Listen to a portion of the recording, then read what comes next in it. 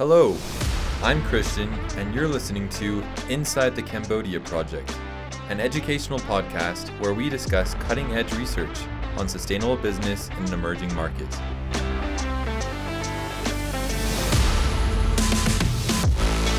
In our last episode, we talked with Kylie Fox, a student researcher and aspiring change maker who's well acquainted with Southeast Asia and the United Nations SDGs, or Sustainable Development Goals. She shared some very valuable insights for anyone interested in doing research abroad or in their own community, and it's definitely worth a listen. Today, I have the opportunity to speak with Oliza Loy, a Cambodian citizen and translator for most of our research. She's also instrumental to our research in that she serves as a cultural attaché for us, ensuring we're considering important cultural implications. Oliza Loy was born in Phnom Penh, which is the capital city of Cambodia. She has two sisters and is right in the middle. In 2007, her family moved to live in Siem Reap, home of the famed Angkor Wat and nearby Angkor Thom temples that were made famous as a main setting of the movie Lara Croft Tomb Raider. It was in Siem Reap that Oliza's family's religious devotion contributed to the development of the first two congregations of the Church of Jesus Christ of Latter-day Saints in that city. After high school, Oliza served a proselytizing mission for the Church of Jesus Christ in Tacoma, Washington. Upon her return to Cambodia, she worked extensively with the local hospitality department, primarily because Siem Reap is a popular city for tourists. Later, she began working for the Cambodian Job Foundation, which is the same partner organization that helps with our research today in Cambodia. Oliza currently lives in Provo, Utah, where she studies English as a second language at the Brigham Young University English Learning Center, or ELC.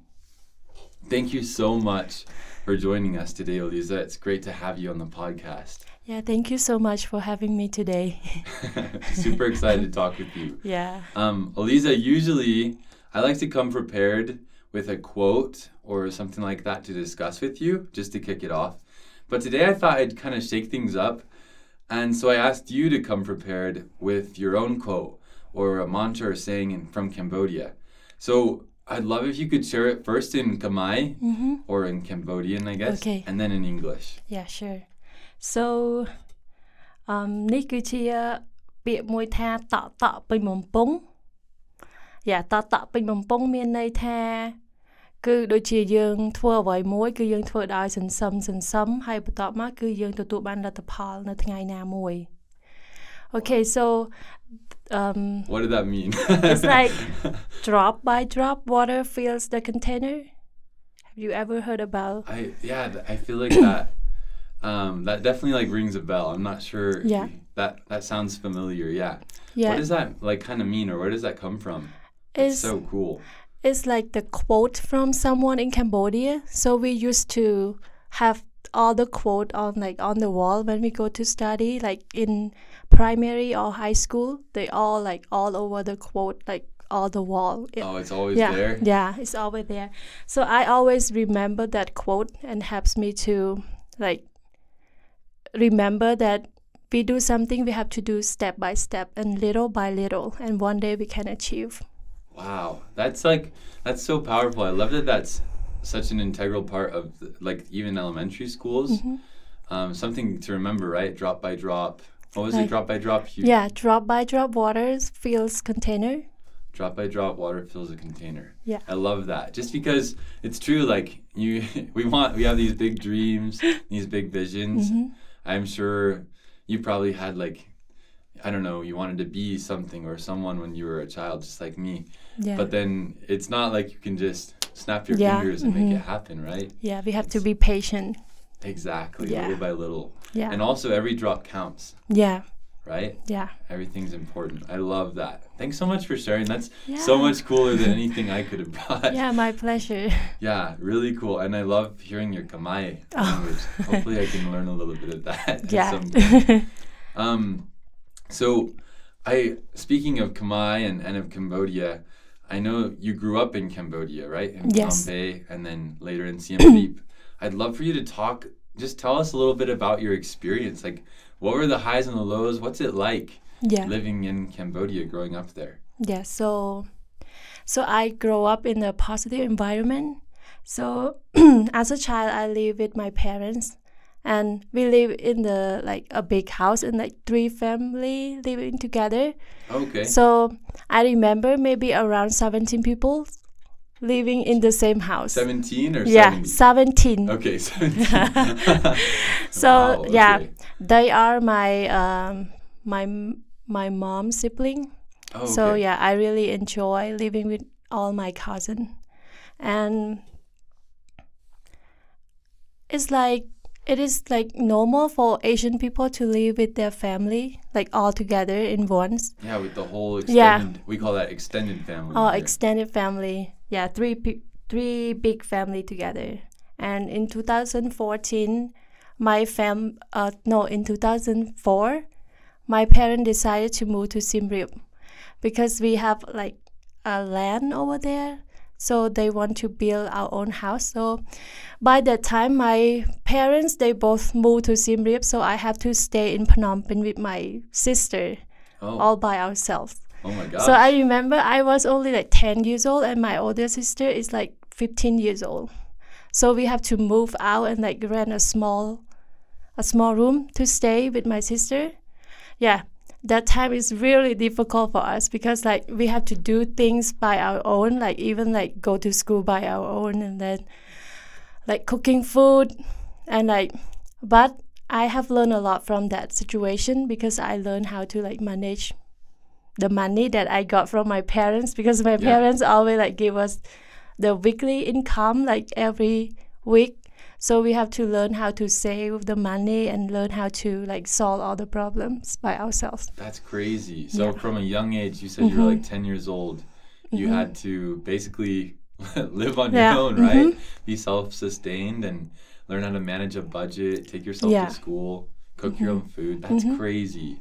Yeah. What a unique experience. I could see how that would be something that would be really hard, but I'm sure you're thankful for it now. Yeah. Because it teaches you things you otherwise wouldn't learn, right? Yeah. It's preparation for me in the future to help me learn how to be on my own, how to be self-reliant, even though we have parents to support us, but we cannot ask them for help every time. We have to know how to solve the problems on our own. That's crazy. Is that would you say that your experience is common? Is it normal for younger children to just live on their own and do No, it's not normal in Cambodia. Okay, so that was kind of an exception. Yeah. Okay, well, very cool. Thanks for sharing that. I guess talking more about Cambodia just in general now, what would you say, because how long have you been in the United States? 2 months. 2 months. Yeah. Okay, awesome. So you got here in August? No, in September. Okay. 1st of September. So cool. What would you say, now that you've been here a little bit, what are some of the biggest differences, I guess, that you've noticed in life in Cambodia and then life in the United States? How are they different and how are they similar? So the difference, the first one is time. Time? Yeah. The time zone? Yeah, because in Cambodia it's 14 hours ahead. Oh my gosh. Yeah, that's it's crazy. when me and my family got here for the first time, it's really hard for us to adjust the time because at night here, so we all stay awake during the night, and in the morning I go to school and I fall asleep all the time because the time. I'm sure really that's probably different. really tough, a big adjustment. I know when I went to Taiwan recently and I had the same issue because I don't know if it's 14 hours there. Might have just been 12, but it was still when I was going to bed, I would usually be waking up, and vice versa. I was waking up when I normally go into sleep, and I get that. I was really tired for the first few days. It took us a week or something to adjust that. Yeah. What else? What are some other, I guess, big differences you've noticed? The foods. The foods? Yeah. Yeah, foods here is really different for us because we don't usually eat sweet thing in the morning, just we have a conversation earlier. How breakfast is so different. We usually eat most of the time we eat rice a lot, like every day. Yeah, Every day you yeah. eat rice. Mm-hmm. If I don't eat rice, I will go really tired during the day. Oh, really? Yeah. Another one is traffic. Oh, okay. Yeah. Is there more or less here? Less here. There's less here, okay. Yeah, and like if you ever go to Cambodia, you like, oh, the traffic in Cambodia is crazy. Because like sometimes like people don't stop if like there is a stoplight, but people keep going in Cambodia. Oh my gosh. Yeah. I love the traffic here in the Oh, United you States. love- Yeah. That's great. I don't love the traffic here, but I guess I guess you have better perspective. Yeah. And you can be thankful. Yeah, We it's stop better. at Yeah. stoplights. And another one, the education system. Okay. Yeah. How is that different? or In similar? Cambodia, if you don't have money to pay to go to the private school, you don't get like a good education. You don't, because like the private school, they also provide like good education, but not really. Right. like- It's probably not the same caliber Yeah. Mm-hmm. as some of these private schools Yeah. you have to pay to go to. Mm-hmm. That's really interesting. I know we do have private schools here in the United States as well, Mm-hmm. but I think the majority of people go to the public schools. Yeah, but in Cambodia, like the private school is more common right now. Really? Mm-hmm. Cool. Would you say that, would you say that most Cambodians go to private schools then? Yeah, because like all the parents try to like save up the money so they can be able to pay for their the tuition for the kids to go to the private school, because they will get better education. Like they will speak English very well. So Okay. most of the new generation in Cambodia, they know how to speak English now. Oh, wow. Yeah. Is that important to Cambodians, would you say? Yeah. Learning Because if English? you know how to communicate in English, you will get a better job in Cambodia. Wow, that's really cool. Is that because of the tourism or? I don't know, like the system or something in like our workplace, they use English. Oh, they use Yeah, English a lot. yeah. Very cool.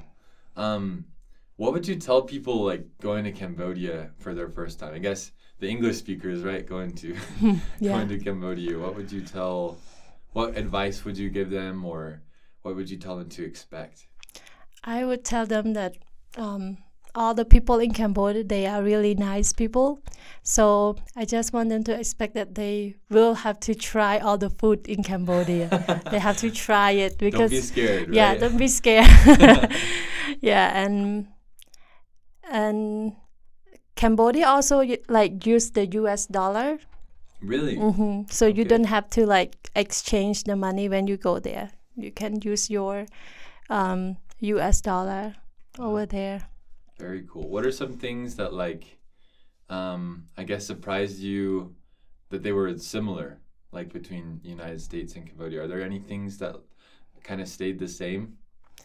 For me, like people. People? Yeah, people are friendly because Cambodia, they also friendly. So That's good. I met a lot of people in the US, they are friendly. So yeah, That's really good to hear. I'm glad Yeah. you met some nice people. yeah, I think there's good people in every country. Yeah. Probably. always like, But that's great. So Cambodia, honestly, Oliza, it sounds wonderful, and I can't wait until I have the chance to actually go there. But shifting gears somewhat to we're going to talk more about our humanitarian research project now. yeah. I'd love to ask you specifically if there was a humanitarian group that's like a group of people that want to help people, right? If they were going into Cambodia to do a project, how do you think the general Cambodian, like the average person in Cambodia, how would you guys measure the impact, and like how would you know if it was effective? What would an effective humanitarian project look like in Cambodia? I think it's when like Cambodian people know and like clearly understand about the purpose of the project that we are doing for them. And also I think most Cambodian people enjoy learning like new things from others' country. and they will be like really appreciate for all the project. So if we're bringing new Yeah. ideas, that's a good thing. Yeah. We just have to make sure that we're communicating. They Yeah. understand what's going on. Yeah. Yeah, I think the first thing is like they have to understand about like what is the purpose of our project. How can we help them? Like if they really know and understand that, they will be willing to like participate with us. I love that. Yeah, and I think I'm hoping that we can successfully communicate our purpose and why we're there doing the things we're doing. Yeah. I'm hoping you can help us do that. Yeah. Since I will be happy to do that. You're our translator. You're a foot in the door. Yeah. I feel like it's really important sometimes in any research project when you're going to a new community or a new country.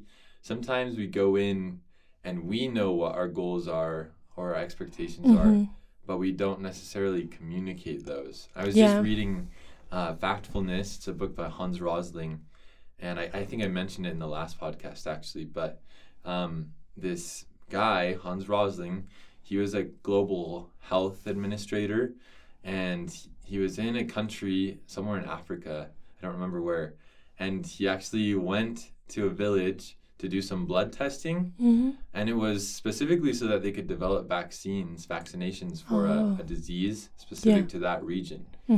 And so that's a really good thing that he was doing. But he told of an experience where he went into the village with his centrifuges and he was getting the blood test done. And as he was setting up the centrifuges, they're really noisy and he didn't notice. But he turned around after he turned off the centrifuges and he heard a bunch of yelling. And so he left the tent that he was in, and the whole village was outside and they were angry. They were scared, really, is what it was, because they didn't know why this man from Sweden had come all the way to their country with some really loud machinery. Yeah. And all they knew is that he was going to, take samples of their blood. They didn't know why. Yeah. And that was a really powerful experience for him because it taught him the value of explaining, right? Of really communicating why he was there and what he was doing. Because once the people understood, once they realized, he's not trying to hurt us, he just wants to help us, then that's when everything changed and they became much more supportive, right? Yeah. But it was a little scary for him. Yeah. So that's something we should definitely focus on when we do try to implement our research in Cambodia. Yeah. What are some, I guess, for anybody, not just for us, but for anyone trying to do work in Cambodia, what are some tips you have for, I guess, engaging partners, organizations, citizens in your country? Like, how can we get the people to help us with what we're trying to do? Like what you said earlier, like communication is very powerful. So we have to like make them like trust in us, because most of Cambodian people, when like we go to like talk to them, because some of them are afraid that we are the scammer or something. Oh, okay. Yeah, I think maybe they can help us by knowing how to use the resource that they have. Gotcha. And willing to like give us the information about their businesses. Okay, so just kind of, I guess you talked about this a little bit, but what would you say is the best way to gain trust and help establish like a friendship in Cambodia? How can we help them trust us and know we're not scammers? So first, I think we can be like, we can become friends with them, like to make sure that they know, just like what we say, like they really know about why we are here and what is our project. And we just like explain well to them like how our project will help their business in the community. Right. Yeah. Just helping them know it's we want to make their business a better place. We want to make Cambodia a better place. We're not trying to impose our own culture or country or anything. Yeah. I really like that.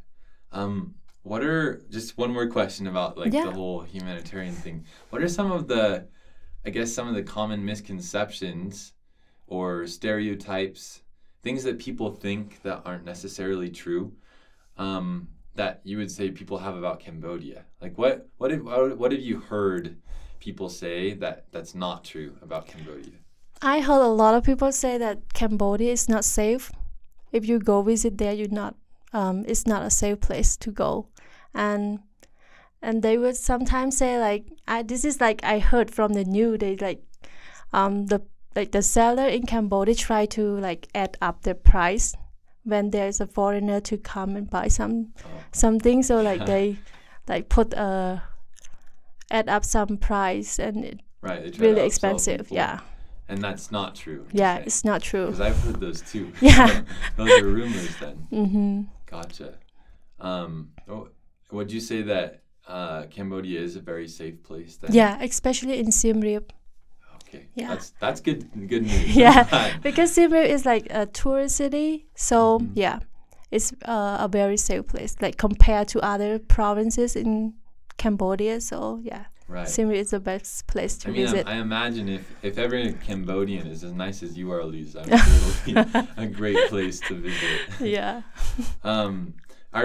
Would you say that like some of those misconceptions about it being dangerous or maybe the people upselling not being honest, have you seen those come more from Westerners, like people in the United States, or do they also come from like some of your regional neighbors like Thailand and Vietnam? Do people over there also have weird ideas about Cambodia, or is it just over here? I don't know. Maybe they have some, because I used to like visit Thailand, but the people in Thailand is really nice. If I don't speak Thai, if I want to buy something, they won't like add up the price. They won't add anything. Yeah, they will like really sell me with the normal price. Mm-hmm. Okay, that's really I really love, I guess that distinction that you just made about how there are some really good people and good cultures in Southeast Asia. The fact that people have the integrity to, not change a price based on the language someone speaks or the color of their skin. In many ways, that's, I would say, better than some of the practices that we have here. And so I hope that even as we try to teach people in Cambodia, we can also learn from your people and from your culture, because I think that, just like we said, there's good in every country, and I think it's more about learning from each other than really anything that we can give or teach. Mm-hmm.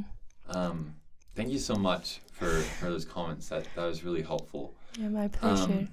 One more question before we go, okay? Mm-hmm. I've been I've been loving this, but I've heard Cambodia has like a certain charm, right? Mm-hmm. And then when you go there, you can't help but fall in love with it. That's something I read in a book actually about Cambodia called Cambodia's Curse. I was wondering if you could share, just like off the script, what's your favorite part about Cambodia? Like, or a favorite memory or a story? Just tell us something to help illustrate how beautiful your country is. Help us to see it through your eyes. Could you do that? Yeah, sure. So my favorite place in Cambodia, obviously like in Siem Reap, I like to like go hiking. Like we go up on a mountain and like see the sunset. Yeah, and the sunset will go down. If we go, the view is like the sunset will go to the Angkor Wat. Okay. So we can actually see that. And the Angkor Wat is, remind me what that is. It's Angkor Wat is close to the mountain. It's called Bak Kaing Mountain. Okay. Yeah. And it's a temple, right? They have a temple on the top of the mountain. Oh wow. Yeah, and sometimes like people can like pay to like use the elephant to ride on the elephant and go up to the mountain. You're kidding. Yeah. So you can ride an elephant up to the top of this mountain. Yeah. And there's a temple up there? So people go there to see the sunset. It's really nice. Yeah. And my favorite part is like when I get off from work, I have a scooter. So when I get off from work, I always like go ride my scooter around Angkor Wat area because a lot of big trees like on the road, so we can like ride, like feel the fresh air. And like some monkeys, like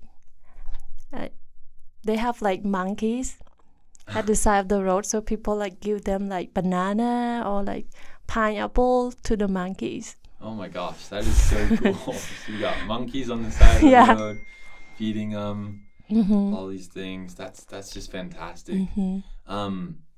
Thank you so much, Oliza. Like the picture that you're painting of Cambodia does sound amazing. It sounds serene and it's just exotic and so different from what we're used to here, but it sounds beautiful.